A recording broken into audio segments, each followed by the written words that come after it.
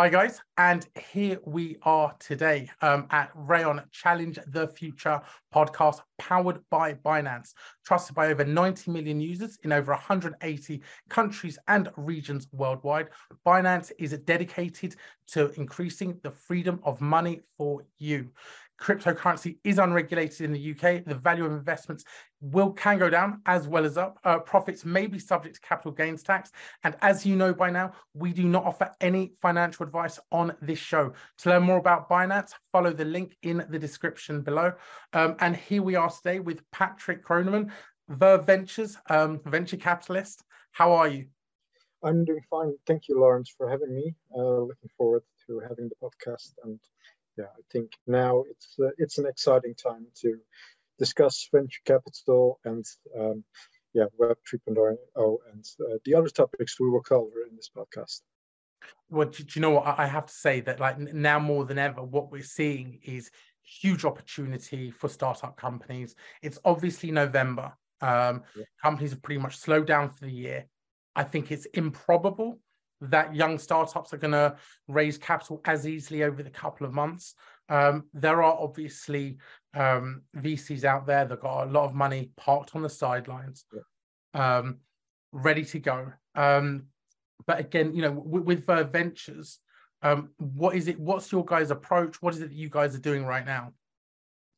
Well, our main approach is that we deliver a deal-by-deal basis. So when we've done our curation, when we know a startup that we think our investment base might really like, we put it on the platform and we try to raise, to the cap we have been given. So we also have like a fund, and we are now also launching a kind of passive approach for our digital investments.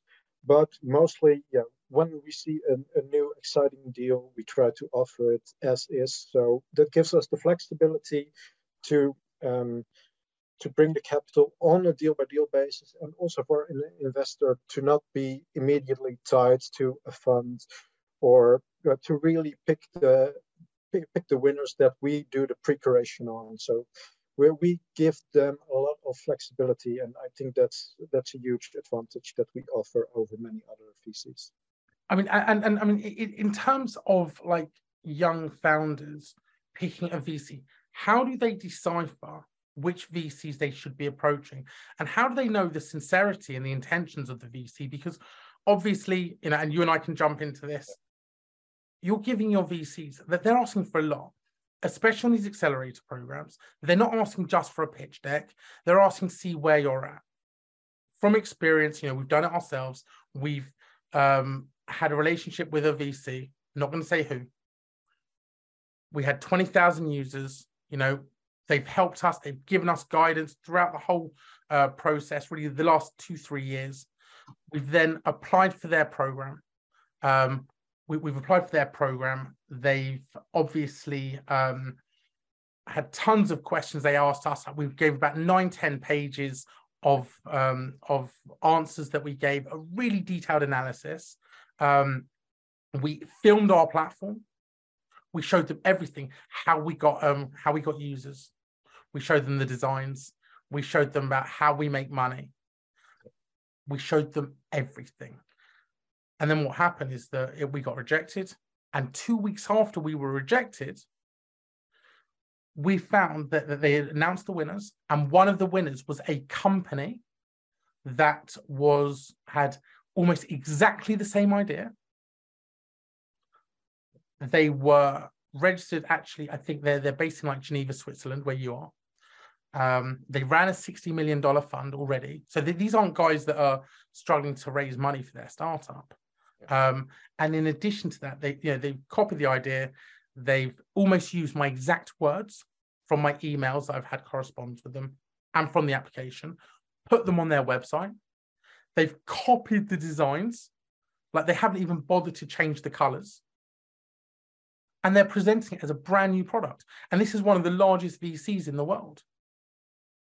Like how do young founders trust VCs, and where do you draw the line? Where do you say, actually, do you know what? I'm not actually prepared to provide you any more information. From our perspective now, as soon as that happened, it was like April this year, we said, right, no more applications. We'll speak to VCs, we'll obviously use Raion as a tool to decipher the good VCs from the bad VCs. But inevitably, it's very much a case of we're not looking to raise money. We're doing it all ourselves, and we're doing it through sales. And if we have a partnership with a crypto exchange, or if we have a partnership with a VC, it will be something that evolves organically. It'll be something that naturally happens as opposed to us chasing them. Yeah, I would say finding the good guys. Well, first, there is, of course, the due diligence process, which you touched upon, like sending them the information, answering detailed questions. For a large part, I find it understandable because they also have an obligation to their investors, so there needs to be good due diligence from their side. But when trusting them, I think it should be most of all about sharing a vision and aligning interests. When you go and create a relationship with a company as a VC, you generally do so for multi-years. You hope to give them growth and join in the spoils after at some point. So it's deciphering which VC can give you more than just money, which can give you connections, which can introduce you to potential vendors, or can give publicity, or help you find a new key exec that you want to bring on board. It's not handing over just trade secrets, equity for cash. I think if that's already at the start an issue or being discussed in a very detailed manner, it's just buying and selling. It does not, I don't think it helps anyone, because a startup and its founders should be motivated. And that motivation and that excitement should be shared, fed, cultivated, and that should lead to growth. And yeah, it is a hard topic, but I do think at some point when you have those talks, when you see the track records that some VCs have, and you could always ask for, I don't know, some contacts at their portfolio companies, for example, to really see and talk about where they added value and how their approach was. I think that's one of the key filters a startup and a founder could use to find the good guys. I mean, one thing I would say is that, you know, it seems like it's the bigger VCs that have the ability to take advantage the most, because obviously they have, right now they have the brand name, but, you know, at this very moment, they're looking to invest in smaller companies. There's certainly a methodology being applied where it's actually, we've now spent the last decade funding the large organizations. Now let's look to plant some seeds, you know, no pun intended, investing at pre-seed and seed level. And it's very daunting to think that actually, you know, as a founder, especially one who, as I'm sure many have, taken huge risks, made huge sacrifices, to be like, look, we're going to apply to your accelerator program. We're going to trust you. Please don't run off and steal our idea. Yeah. Because if you do, we can't do anything about it. To be honest, yeah, that is an issue. As a founder just starting, you won't have the capital, the legal means to challenge this. We don't do accelerator programs or anything. So we are not really in that selection. But for example, not only the large VCs, but also corporate VCs, you know, they have an incentive where you as a founder and what you're building, in essence, that they evaluate the usefulness for the company or other portfolio companies that they might already have. So bigger might not always be better in that case in the VC world.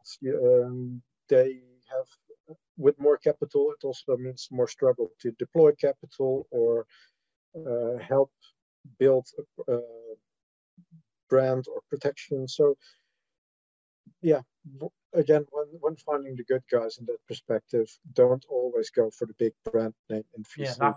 But that's a mistake that's definitely the mistake that we've made. You know what? You know, the two positives that came out of it, and there weren't many because at the time my team were gutted when we realized like they hadn't even registered the company until 2 weeks after they had rejected our application. And the founder at this new company, and it's not even really his fault, kind of, but you know, the founder of this new company like tweeted it, so I was obviously already aware of it. Saw what they were tweeting, and it's just very disconcerting. But on the positive side, it's proof of concept. It's one of the largest VCs going, actually, you're on something. You've got the right product market fit. And in terms of like creativity, they can copy my designs all they want, but they haven't got our ability, nowhere near. And they haven't got our resilience and focus to actually pull this off. So, you know, if anything, like I did actually flip it and I did turn it into fire, right? As which I'm sure you look for in your founders. And, you know, more than anything, I just went around to like JP Morgan, like people like at Morgan Stanley, and I was like, look, this is what we've done. This is what they've done. What do you think? You know? So interesting. Turn it into a positive. Yeah, I turned it into a positive. The thing that I will say is that, you know, we're 100% employee owned still. It's something whereby I've always felt that actually the biggest mistake we can make is get investment too early on. But I mean, in terms of ventures, like what is it that you guys are trying to actually achieve right now? Because I almost have a bit of sympathy for investors right now. How do you let's flip this? It's not just about, you know, how do you find the good VCs? How do you find the good founders? How do you know which companies have got longevity? How do you know which companies are the ones that you feel that you want to back? I think that is one of our strengths. Is basically our team consists of so many backgrounds, engineers, people who worked at the large pharmaceuticals, historians even. So we can get many perspectives, and we don't hunt everything. For now, we are mainly focused on Europe, and we have 3 specific verticals. So we try to apply our knowledge where we have it. And then, of course, it's scouting. We track a large number of companies. We sometimes they also come to us, but and then of course there are the follow-on rounds. But it's having boots on the ground. We are not just in Switzerland. We have offices in Cambridge, Berlin, Paris. We have native speakers, so we also try to get the nuance with the founders. And that overall is that cocktail that we try to bring in. And then, of course, in the end, it's a vote. Do we want to bring it to our investors, yes or no?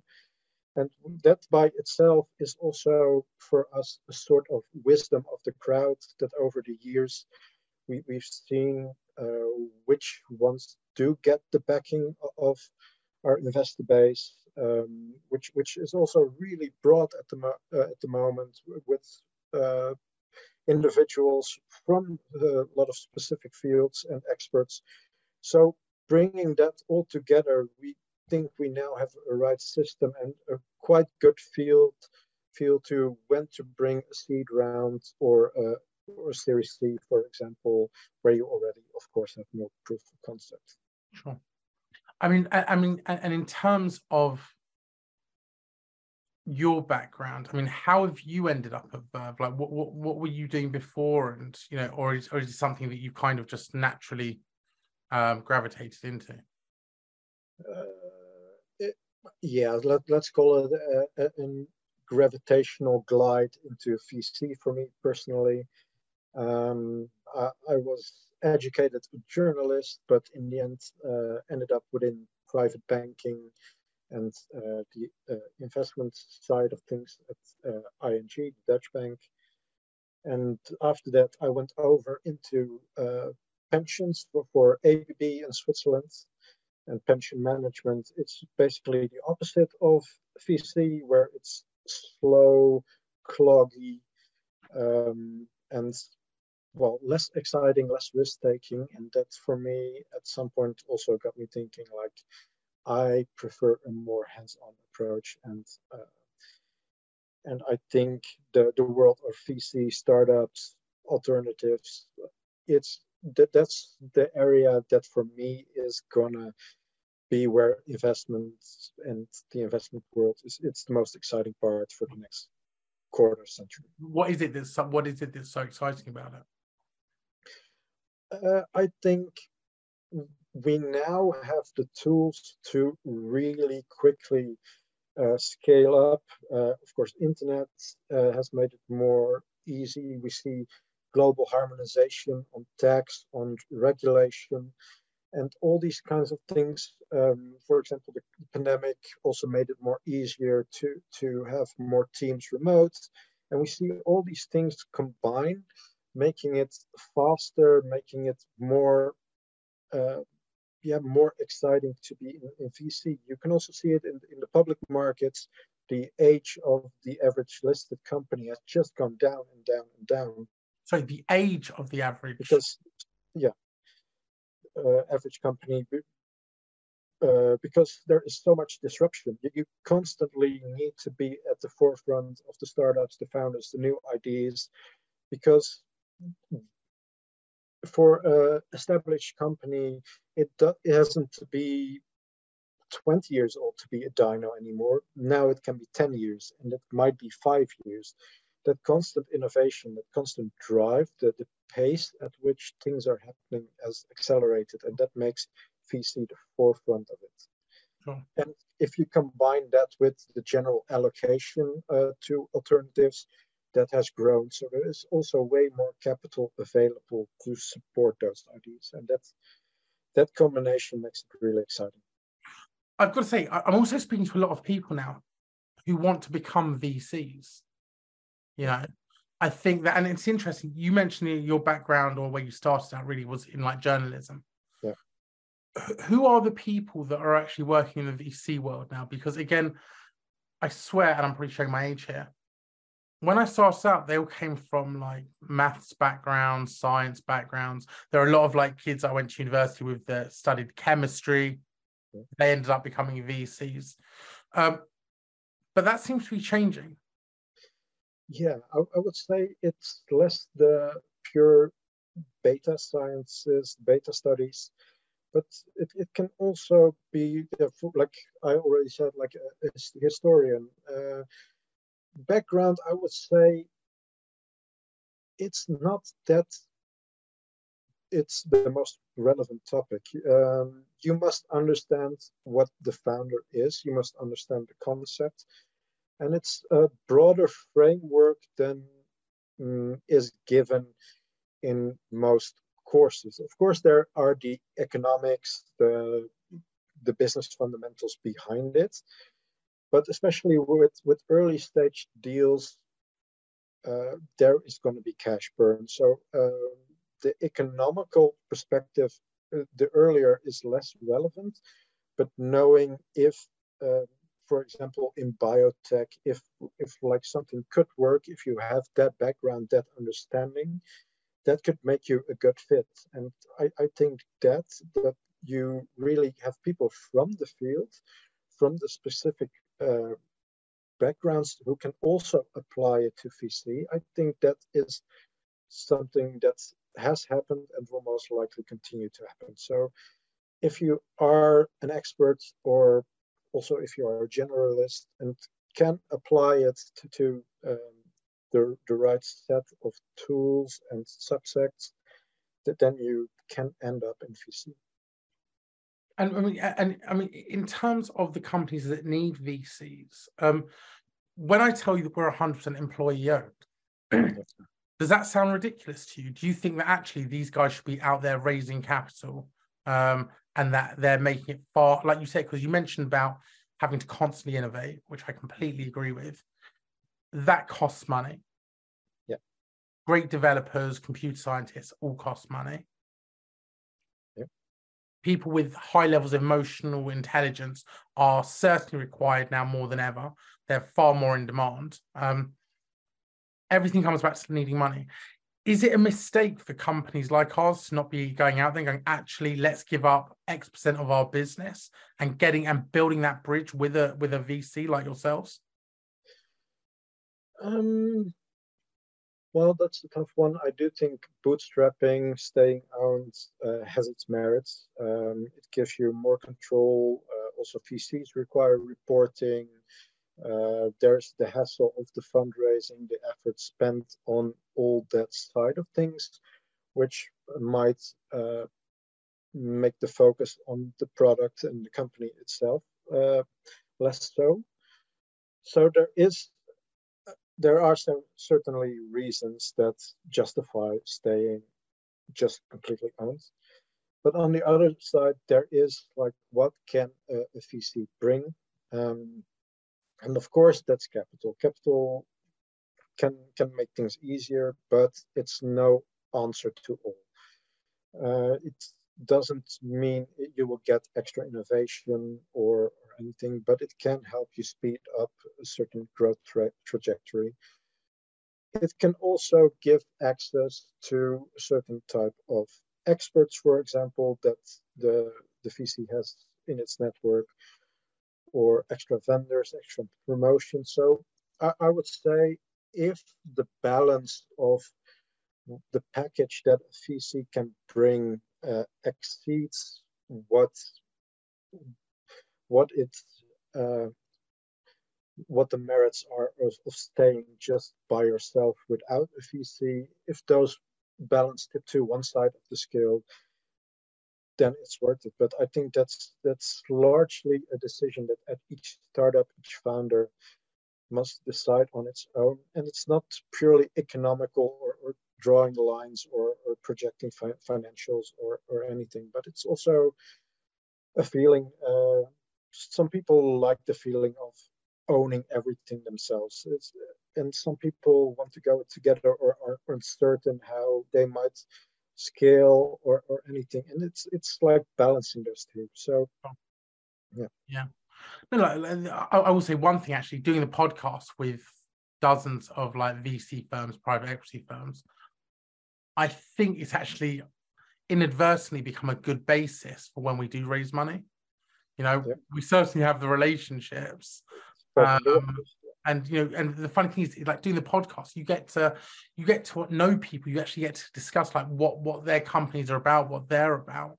In fact, I was literally just writing to one of the bigger VCs, but probably one of the less known big VCs, as that are out there, and they're doing some amazing stuff. They really are. Like, there's multiple verticals, and like you say, it's not about just throwing money at a company, or it doesn't have to be, right? It's about having that communication, that support, access to sales. But that is one thing that that irritates me. I think that founders need to take far more responsibility in terms of actually being the ones to just go out there and sell your products, because what happens is, and I think particularly at the early stage, when you sell your products, your clients or customers actually end up doing research for you. That's it. They tell you what they like, what they don't like, what they would love to see on the platform. I sometimes get emails going, "Hey guys, have you ever considered this?" Great. But speaking about culture, company culture and people, what's it like working at Verve? I would say really nice. Coming from several corporate roles before this, it's definitely more dynamic, more flat in the organization. You can walk up to anyone. You can have a beer in the afternoon if you like. The offsite this year In the office? In the office, yes. Oh, nice, nice. That's awesome.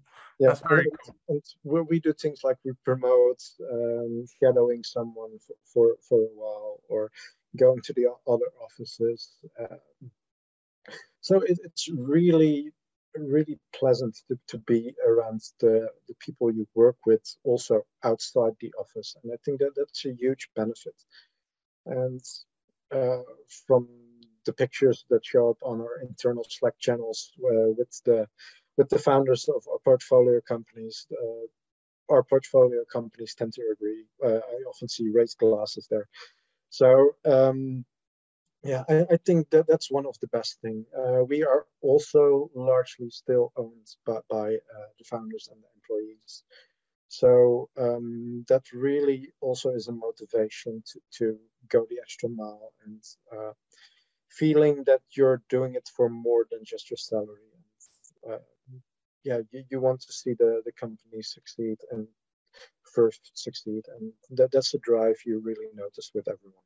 See, that's the nice thing. And I think that actually, given our experience, we probably haven't seen that.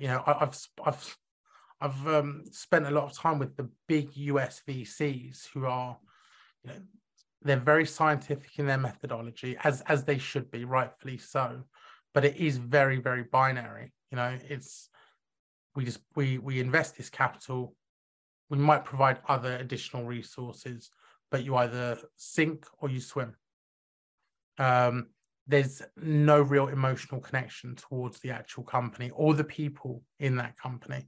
So, and I think actually going back to our first earlier point, that's something that is actually like quite nice to hear, that it's a nice work environment and it's people that want to see the investments do well.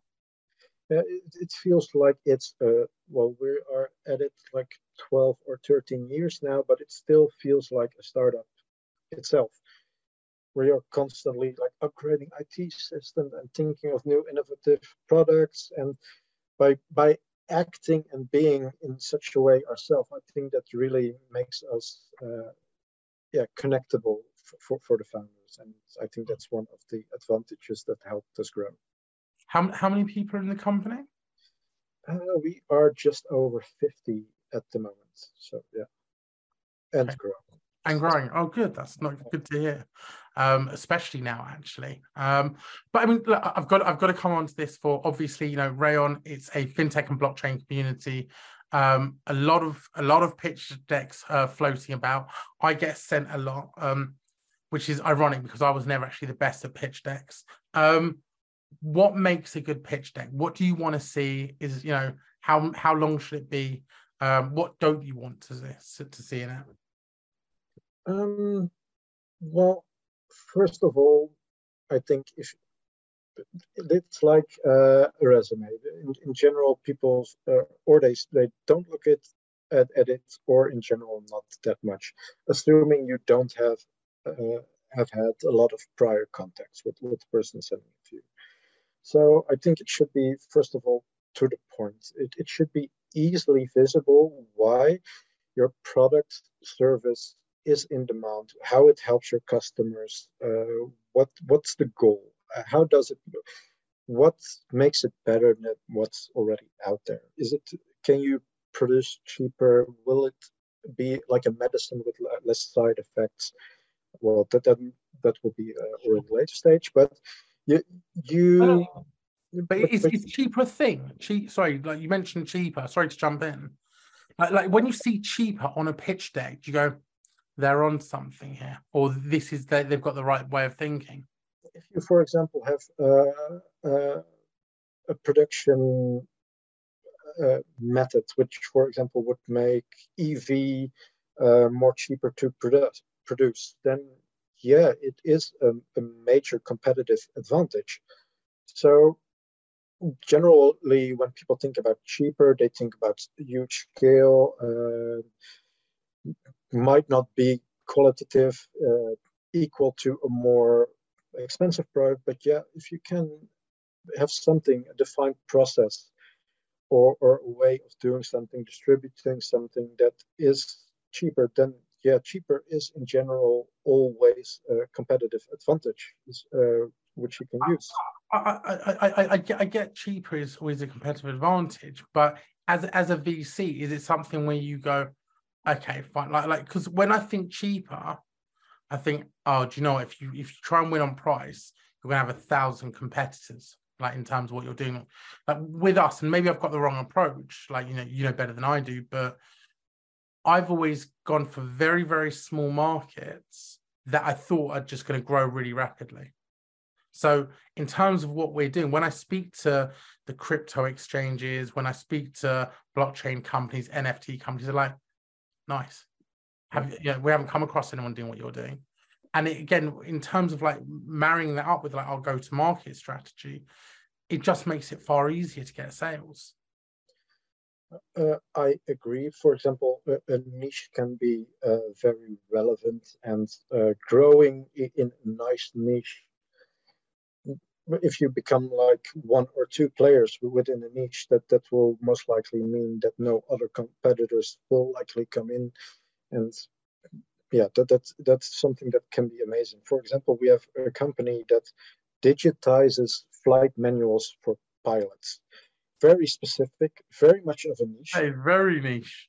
But if you have something in such a niche and it gets adopted by the large airlines, for example, you have a really good product and a really good company. So yeah, it's also knowing what you want to achieve and how you envision it. And yes, sometimes being the first, being in a niche and dominating a niche is even more important than just being cheap. Yeah, I think for me, I think yes, I like niche areas, but I think that it has to be a niche area which I just think is just going to like just go through the roof. But I mean, and in terms of like what you don't want to see on pitch deck, so I assume you kind of want to see the team, meet the team page. You want to see like their sales projections, even though they're made up. Sales projections are often made up and always more rosy. Well, not always you have those that exceed, but in general, they are very rosy at the start. I'm always super negative, genuinely. I've got an attitude of sell the nightmare with everything. But I think in general, you don't want to have the focus on the numbers at that stage, but more like what are achievable milestones. Get a sense of how you want to achieve those growth. For example, is it getting an approval to operate in another market, for example? Yeah, of course you can put it in and dealing with regulatories. It can be later, earlier, but having such a sense of direction, I would say, is more important than projecting some numbers of sales which may or may not materialize. So I ask everyone this. I'm going to ask you the same question. How do you value a startup? Well, there are several approaches, of course. And I do think there is not a single measure to do so. Of course, you have like the ARR growth. But for example, coming back to niches, if you know a specific market and you can dominate a specific market, then on basis on the market and market share, you can also put like a multiple on it.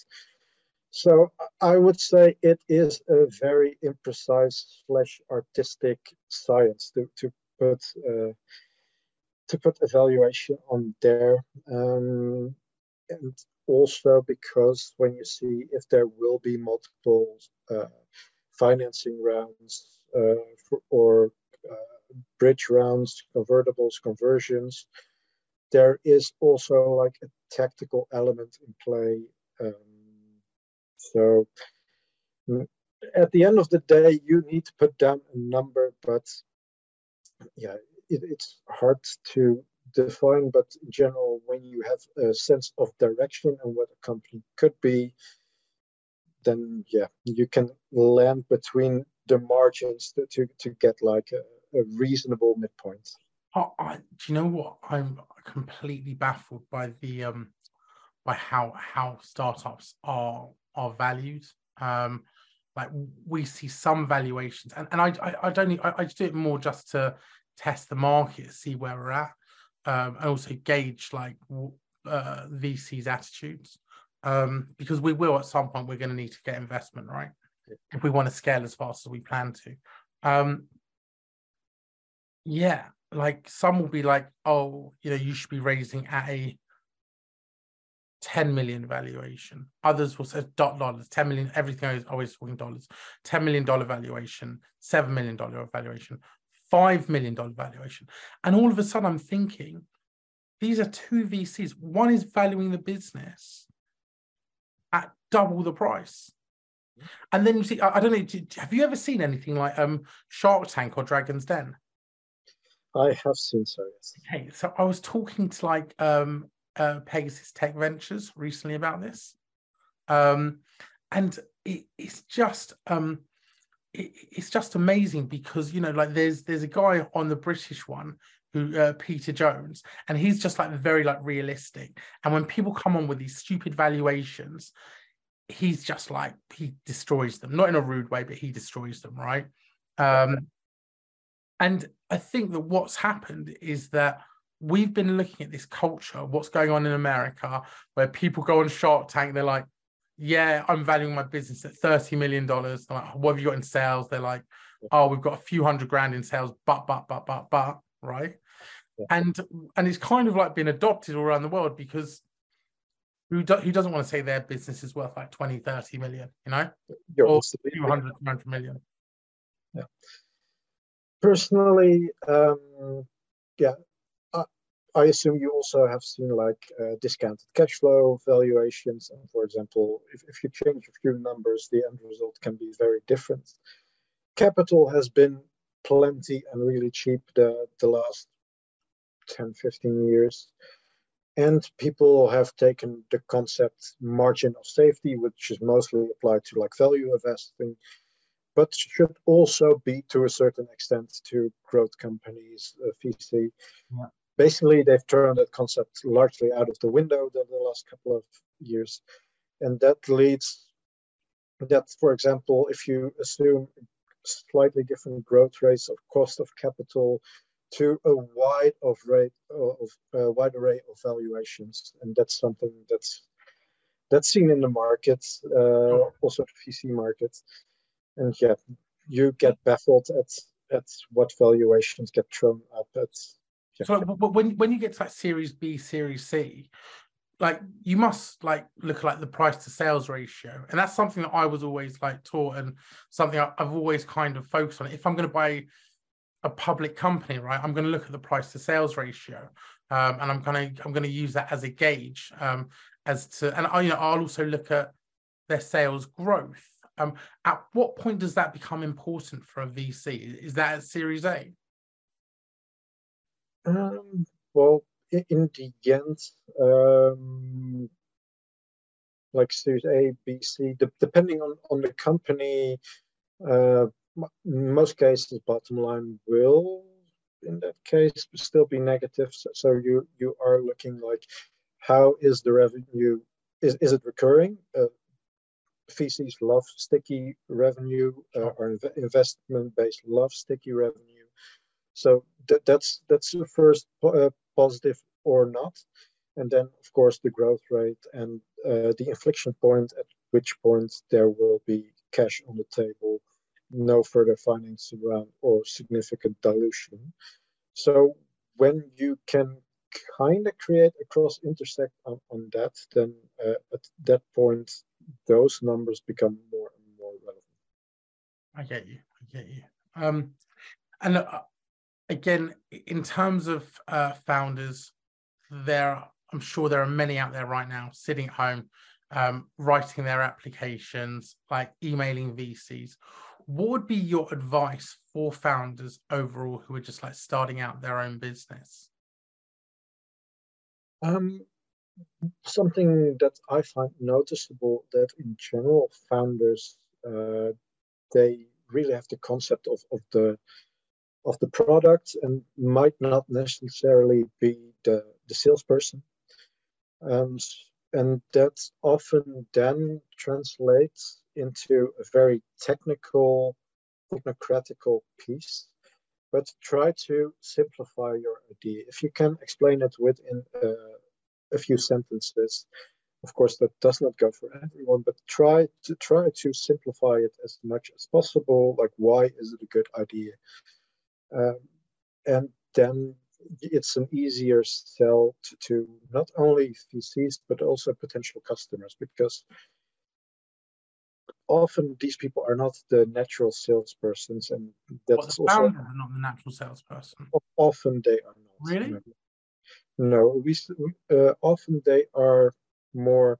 They know the product. They have a passion for the product, and selling is definitely a different skill. It's also some of the when scaling up. It's an area where they often could use a bit of a hands to get like the right sales team going, along with HR.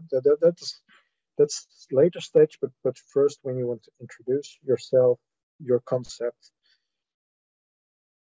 simplify it. I would say, of course, you must tell why it's better, why it's a good idea, but don't get into the nitty-gritty details. Interesting. It's funny, I've always taken the view that the founder, whether they're a tech guy or not, they need to be able to go out there and sell. Oh, sorry, they should be out there selling it. Yes, they should. I would say most often the guys that can do so, they have definitely a higher chance of receiving funding, because, yeah, sell or be sold. And yeah. I just think, and again, if you met like Jan, he's not at all salesy at all. Like, he's a computer scientist. He could still sell this product. I've sent him to, like, also I haven't sent him. He's gone to meetings, right? And he's able to generate interest, he's able to get sales because he's passionate about the product. And I think that actually there's no one that will ever be able to convey that passion in the way that the founders do.